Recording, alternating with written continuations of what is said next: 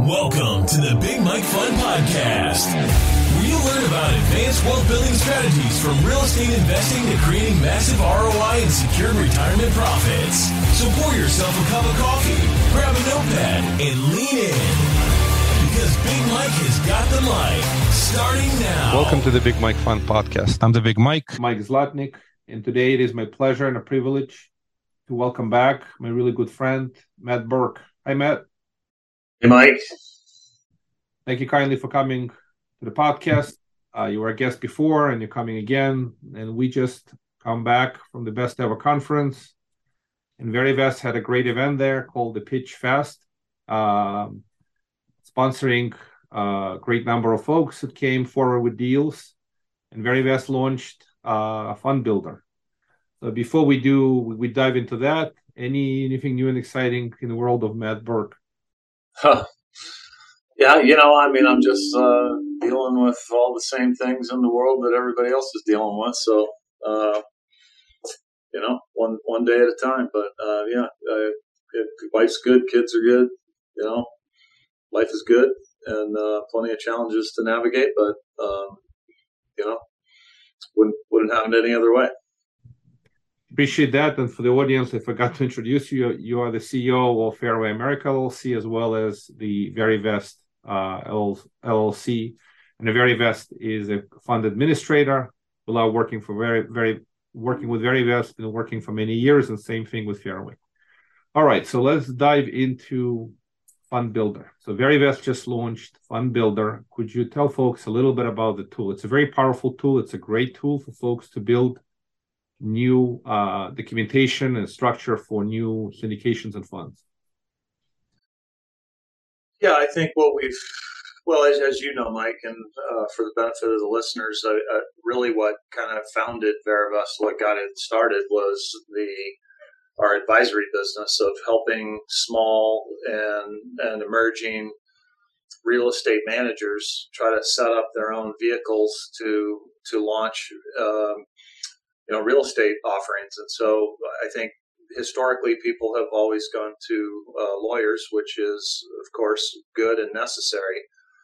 But the value we've tried to bring from the perspective of a longtime fund manager is bringing advice and guidance around all of the issues that somebody's going to face in the totality of running a real estate asset-based investment fund.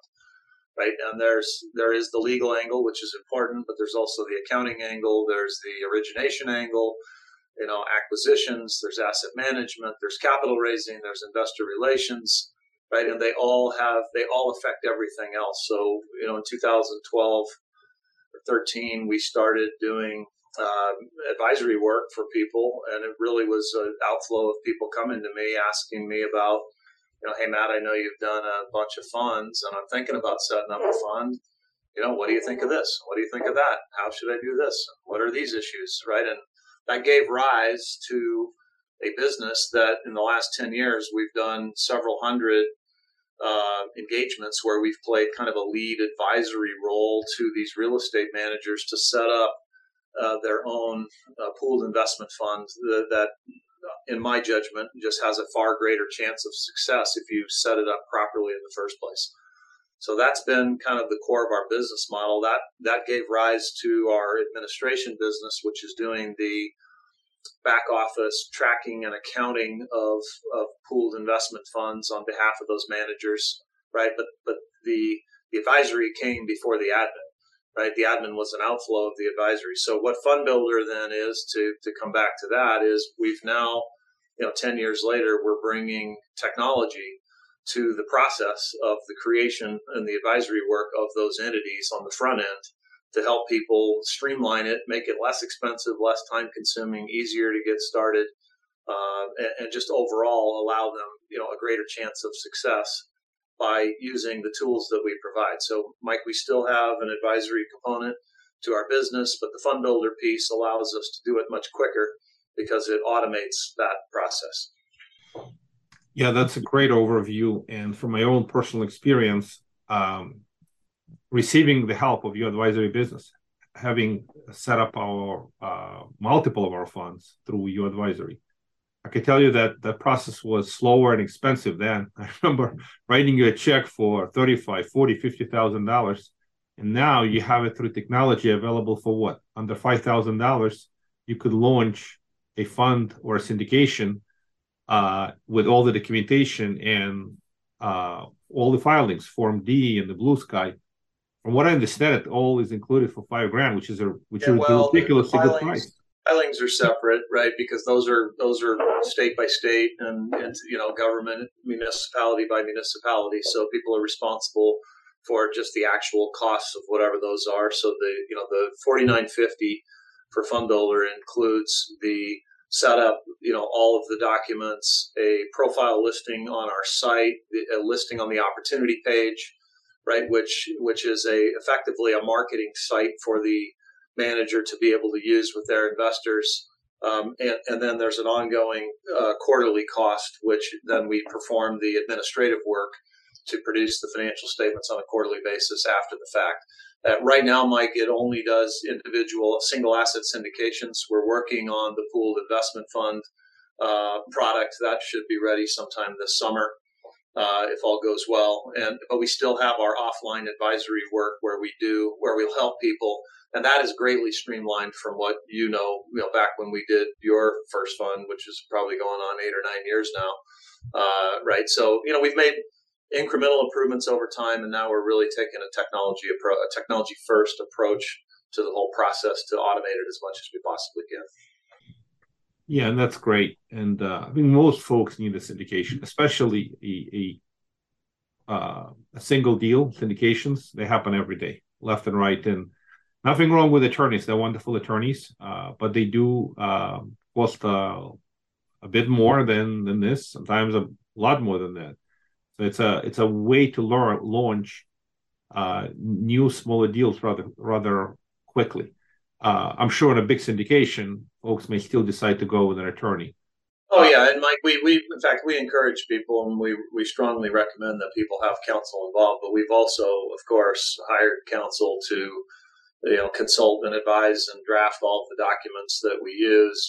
Different people have their own counsel. We have arrangements or relationships with multiple counsel who have blessed the documents that we're happy to refer people to, so we can certainly help grease the skids there. I think people still want counsel to represent them, but they don't necessarily need counsel on the front end to provide the sort of business advice and guidance on how to set it up, what kind of fees you might charge, what the structure is, how it matches the asset model.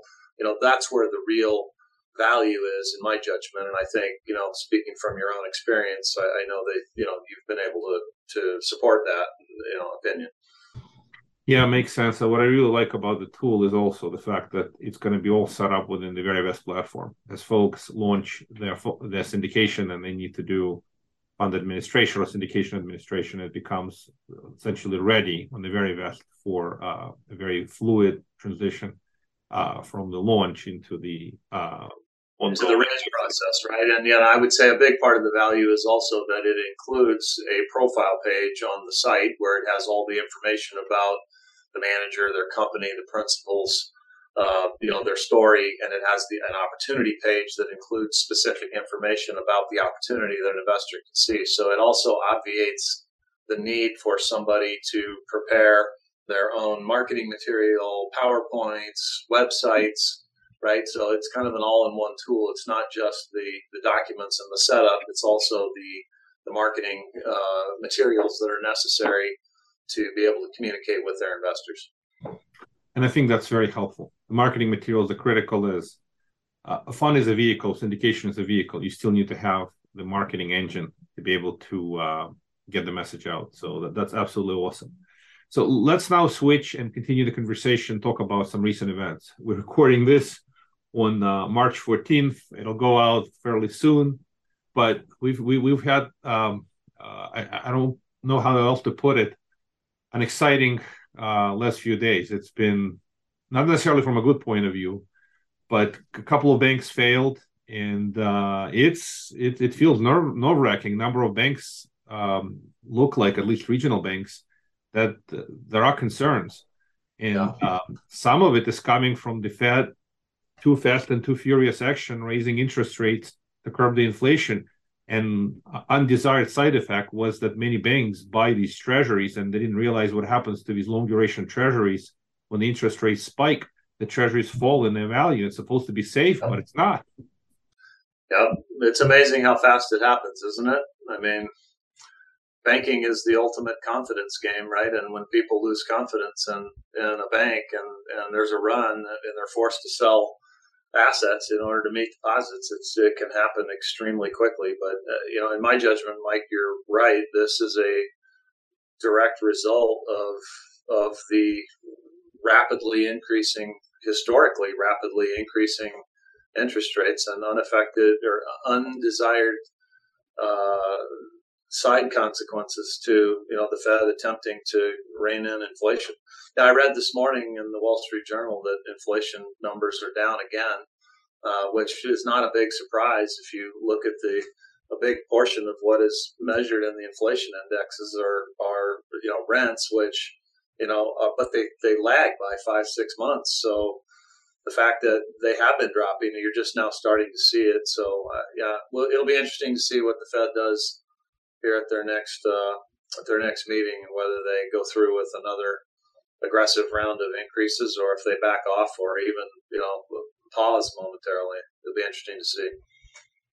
Yeah, we don't know. That information will come out soon, but certainly the recent events should give them at least a reason to consider slowing down. And there's the term that the Fed action has long and variable legs. So the action now will not be seen for another 6 months. It's almost to the point that they've done enough.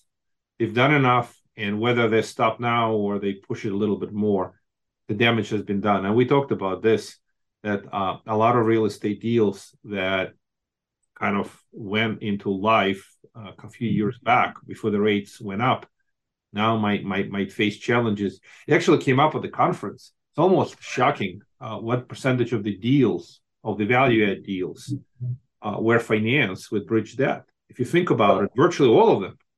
Well, yeah, I mean, by definition, right, a value-add deal implies, that there's something to be done to get the property from where it is today to some future state. And in those instances, unless you're putting down massive amounts of equity, far more than most sponsors are willing to do,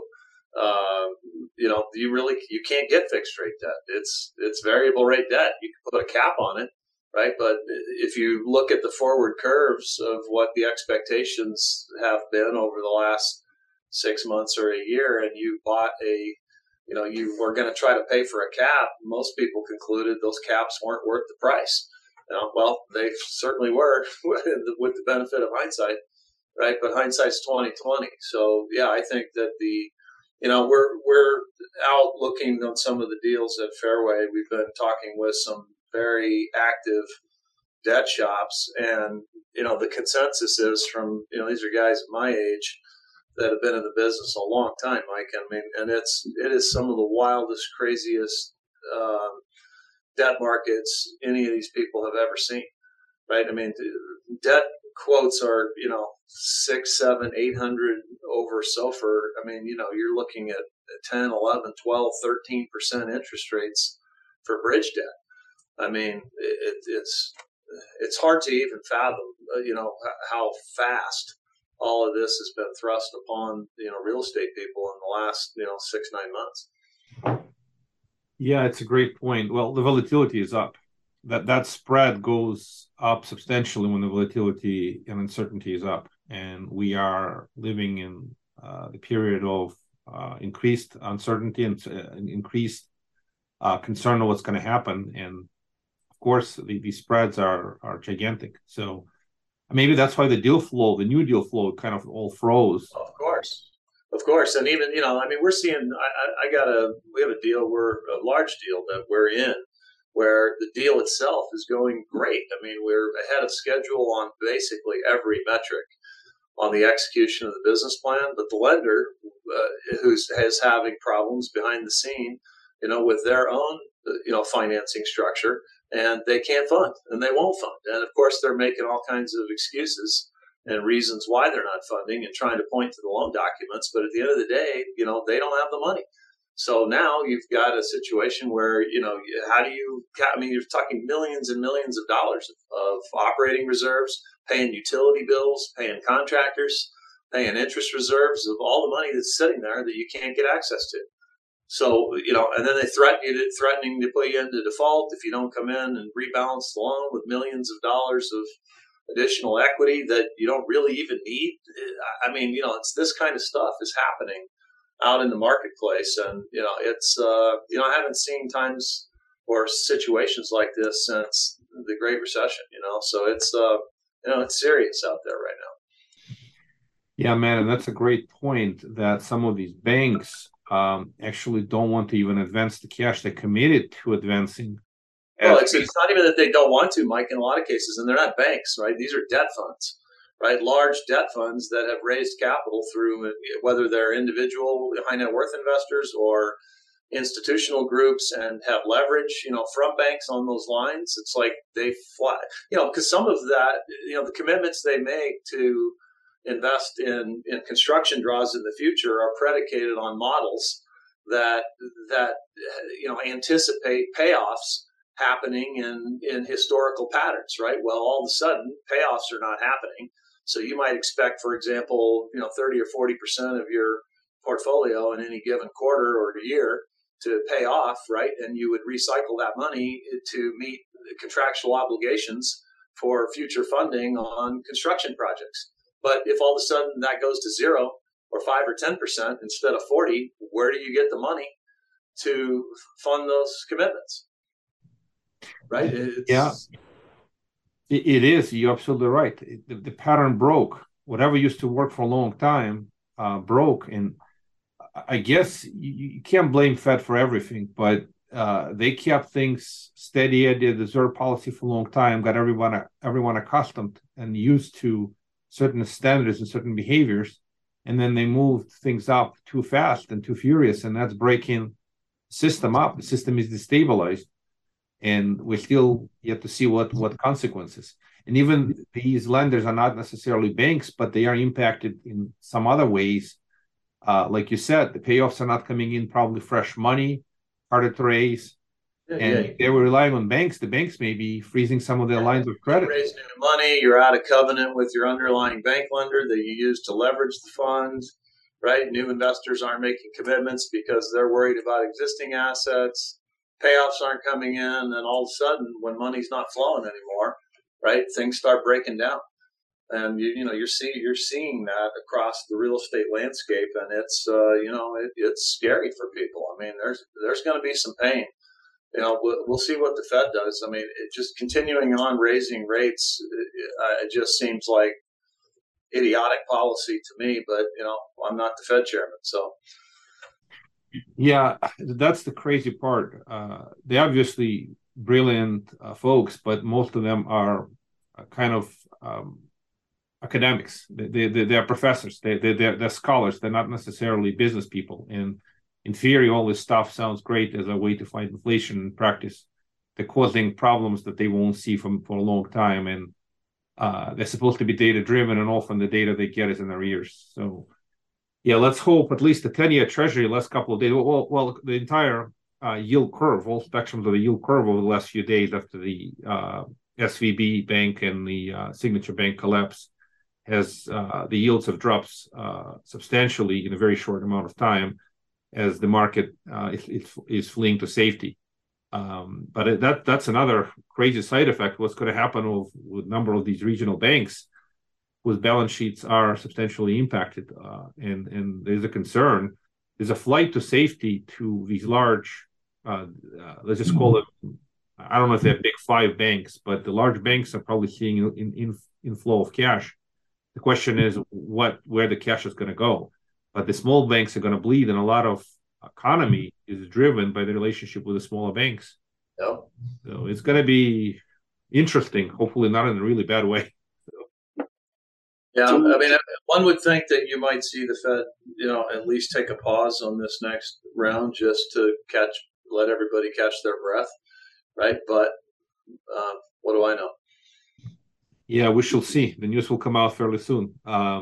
What do you see happening the rest of the year? Actually, it came out of the conference. There's a lot of maturing debt, a lot of bridge debt maturing, rate cap expirations. How are most of these real estate projects going to survive? They're going to need to raise more equity capital. They're going to need to raise fresh capital, capital calls. Are they going to go get some bridge debt to keep them afloat? Just curious, because the project itself may be doing phenomenally, executing on a plan really well. But if the maturity loan matures, what do you do? Yeah, well, I would say my historical experience in all these years is that debt is kind of the number one variable that causes the most pain for people. It just is. So I think people, to answer your question, I think it's a combination of all of the above, and it's very situation specific, right? It's going to be asset by asset, deal by deal as to what people do to try to resolve the problem. And in some cases, the problem will not be resolvable, and there'll be serious pain, and equity will be lost. And in other cases, there might be solutions to it, whether that's pref equity or mezz or rescue capital that comes in a senior position, in which case the common, most likely takes a haircut on the outcome, depending on how long, it holds. If people have to refi, they're going to have to refi at higher levels, which probably means that things don't meet debt coverage, which means you got to buy it down, which means you got to bring in more equity. That either comes in from new, fresh capital with new people that are probably going to command a preferred position, or capital calls for existing investors if they want to protect that position. So it's just very deal and situation specific, in my opinion, Mike. Yeah, that's a very it's a reality hit feedback. Unfortunately, the reality may be harsh in some situations, and it came out of the conference that there is a substantial number of these loans that are just not refinanceable in the current state of capital stack. So some loans will just not be possible to refinance without major cash infusion, and a lot of investors may not want to put good money after bad money. It's going to be We'll see what happens. And then what does the lender do, right? It's like lenders, by and large, don't like taking property back, right? So if it happens in mass, then you get a lot of extend and pretend like you used to, or maybe there's some blended solutions with lenders that go up higher in the stack and take a premium, on the tail 5, 10, 20% of the deal. I mean, but that's going to be lender specific, and some, might have the flexibility to get creative like that, and others aren't. So again, very deal and situation specific, depending on who what the asset situation is and who your counterparties are. Do you see great opportunities for fresh money? Intuitively speaking, as more deals hit trouble, and the assets themselves may be fine, but the capital stack could be in trouble. The equity could be in trouble. Do you see workouts, better opportunities for fresh money to come in, and distress financing, maybe new acquisitions at a discount? Just curious, what do you see coming?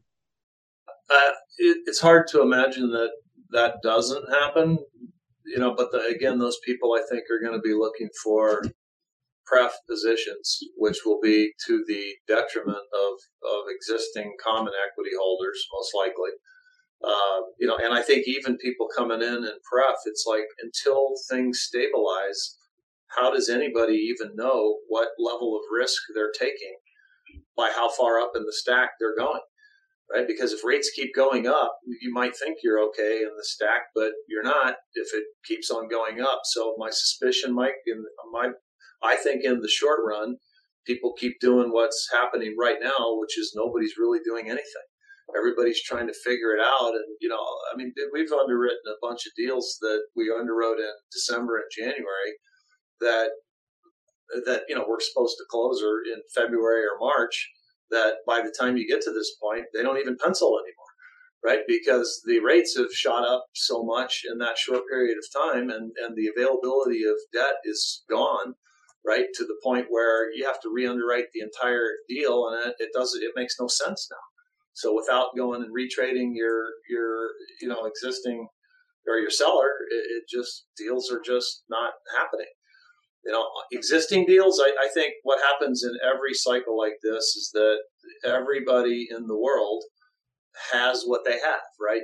You've planted your garden with whatever, vegetables you've planted, and now your garden is your garden, right? You have it. Now you have to figure out how to make the most of that garden, right? How do you not lose crops? How do you produce something out of it, even if that production is less than you anticipated, right? You just have to try to do the very best you can to manage through whatever garden you have. And then at the same time, you say, okay, I've got some additional acreage over here. What else can I plant? What does it make sense to plant now based on what we think is going to happen going forward, which of course nobody knows for sure, and everybody's got a guess, or an opinion. So, people will plant new vegetables based on whatever they, believe the weather's going to do over the next year or two or three or five, depending on how long, the cycle is for that fruit to bear. Yeah, that's a great analogy. Certainly, we all are focused on what we've got. That's all we can control. We can't control future deals. We can't control what the Fed does.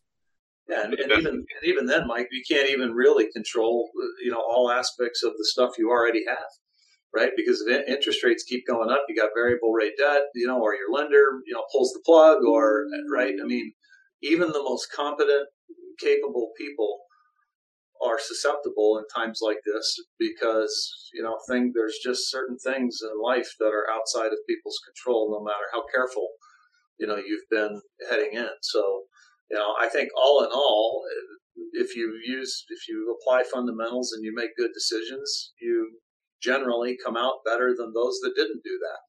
Right. But the reality of the market when things are going extremely well is that if you're going to do any deals, right, you have to be reasonably competitive with what else is available in the market, or you'll never get a deal in the first place.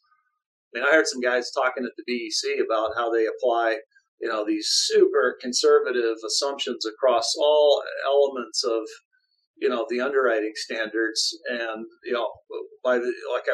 we model in 300 basis points higher cap rate on exit, and we model in 250 basis points higher interest rate than what we actually get, and okay, and then they do that 6 times over. I'm like, well, how do you ever close anything, right? So my point is that everybody's got mandates and goals and targets and objectives about the money they're trying to put out. And when you're in a competitive environment to acquire those assets in the first place, right, the assumptions that were made in order to acquire those assets all of a sudden, don't hold anymore. And now people have gardens they've planted that they're going to have to really, really attend to in order to be able to get any, fruits out of it. Yeah, that's a great point. That people talk the talk, but walking the walk is very hard from the point of view that, in theory, those downside protection deals, great conservative underwriting, all sounds good in theory. In practice, if you do it systemically, you can never get any deals done.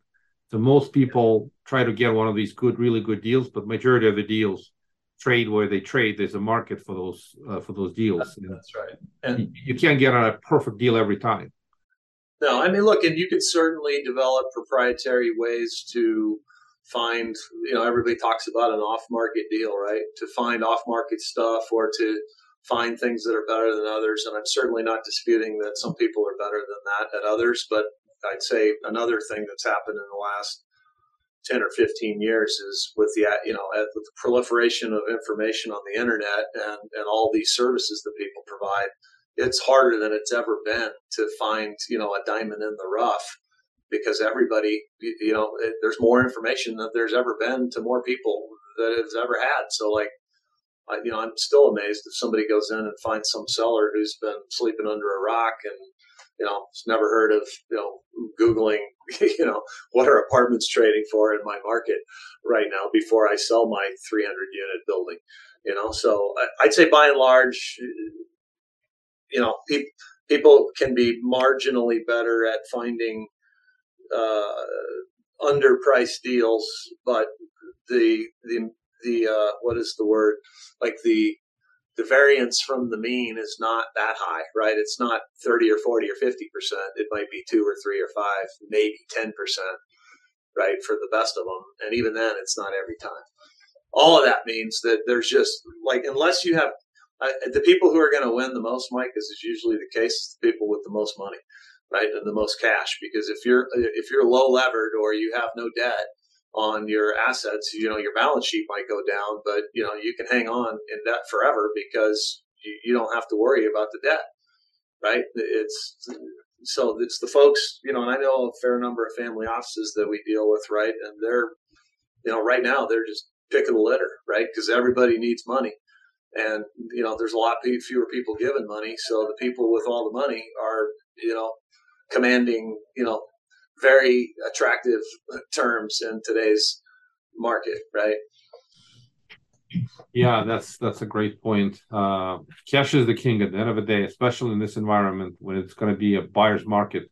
Folks who can bring the cash will command better terms as the deal's going to be a lot fewer to take place, a lot more selective. So it makes a lot of sense. So any other parting thoughts? We are out of time, but any great fresh book recommendation, any other idea, or how would folks reach out to look at the fund builder? Is that great? VeryVest.com, I assume. Yeah, I'd say, my parting thought, Mike, is I guess, I've always been a more optimist than a pessimist, right? And I think that out of every adversity comes great opportunity. Right. It may not feel like it at the time, but it does. So, some of it is just, having a belief system that you keep your eyes out for the opportunity, right? You protect yourself as best you can so that when things like this happen, you can survive and make it through and take advantage of those opportunities. But there's always opportunities. So, people can reach me. I'm on LinkedIn, pretty active there. FairwayAmerica.com or VeryVest.com is the two companies, and my email address is the same at both. It's first name dot last name at either FairwayAmerica or VeryVest.com. Matt.Burk at FairwayAmerica.com. Matt, thank you kindly. Love your parting thoughts. It's a state of mind, and I remember this expression reinforcing what you just said. A pessimist sees a difficulty in every opportunity, and an optimist sees an opportunity in every difficulty. So I'm also an optimist, and I share your thoughts, and I think some really interesting opportunities will be coming, and we'll persevere through this. There are worse things in life. We just move on, and bigger and better things will happen. Let's just keep a great state of mind. So thank you for coming on the podcast. Thanks for having me, Mike. Anytime. Appreciate it. Thank you for listening to the Big Mike Fund Podcast. To receive your copy of Mike's How to Choose a Smart Real Estate Fund book, head to BigMikeFund.com or visit Amazon and type Mike Zlotnick. Keep listening and keep investing Big Mike style. See you on the next episode.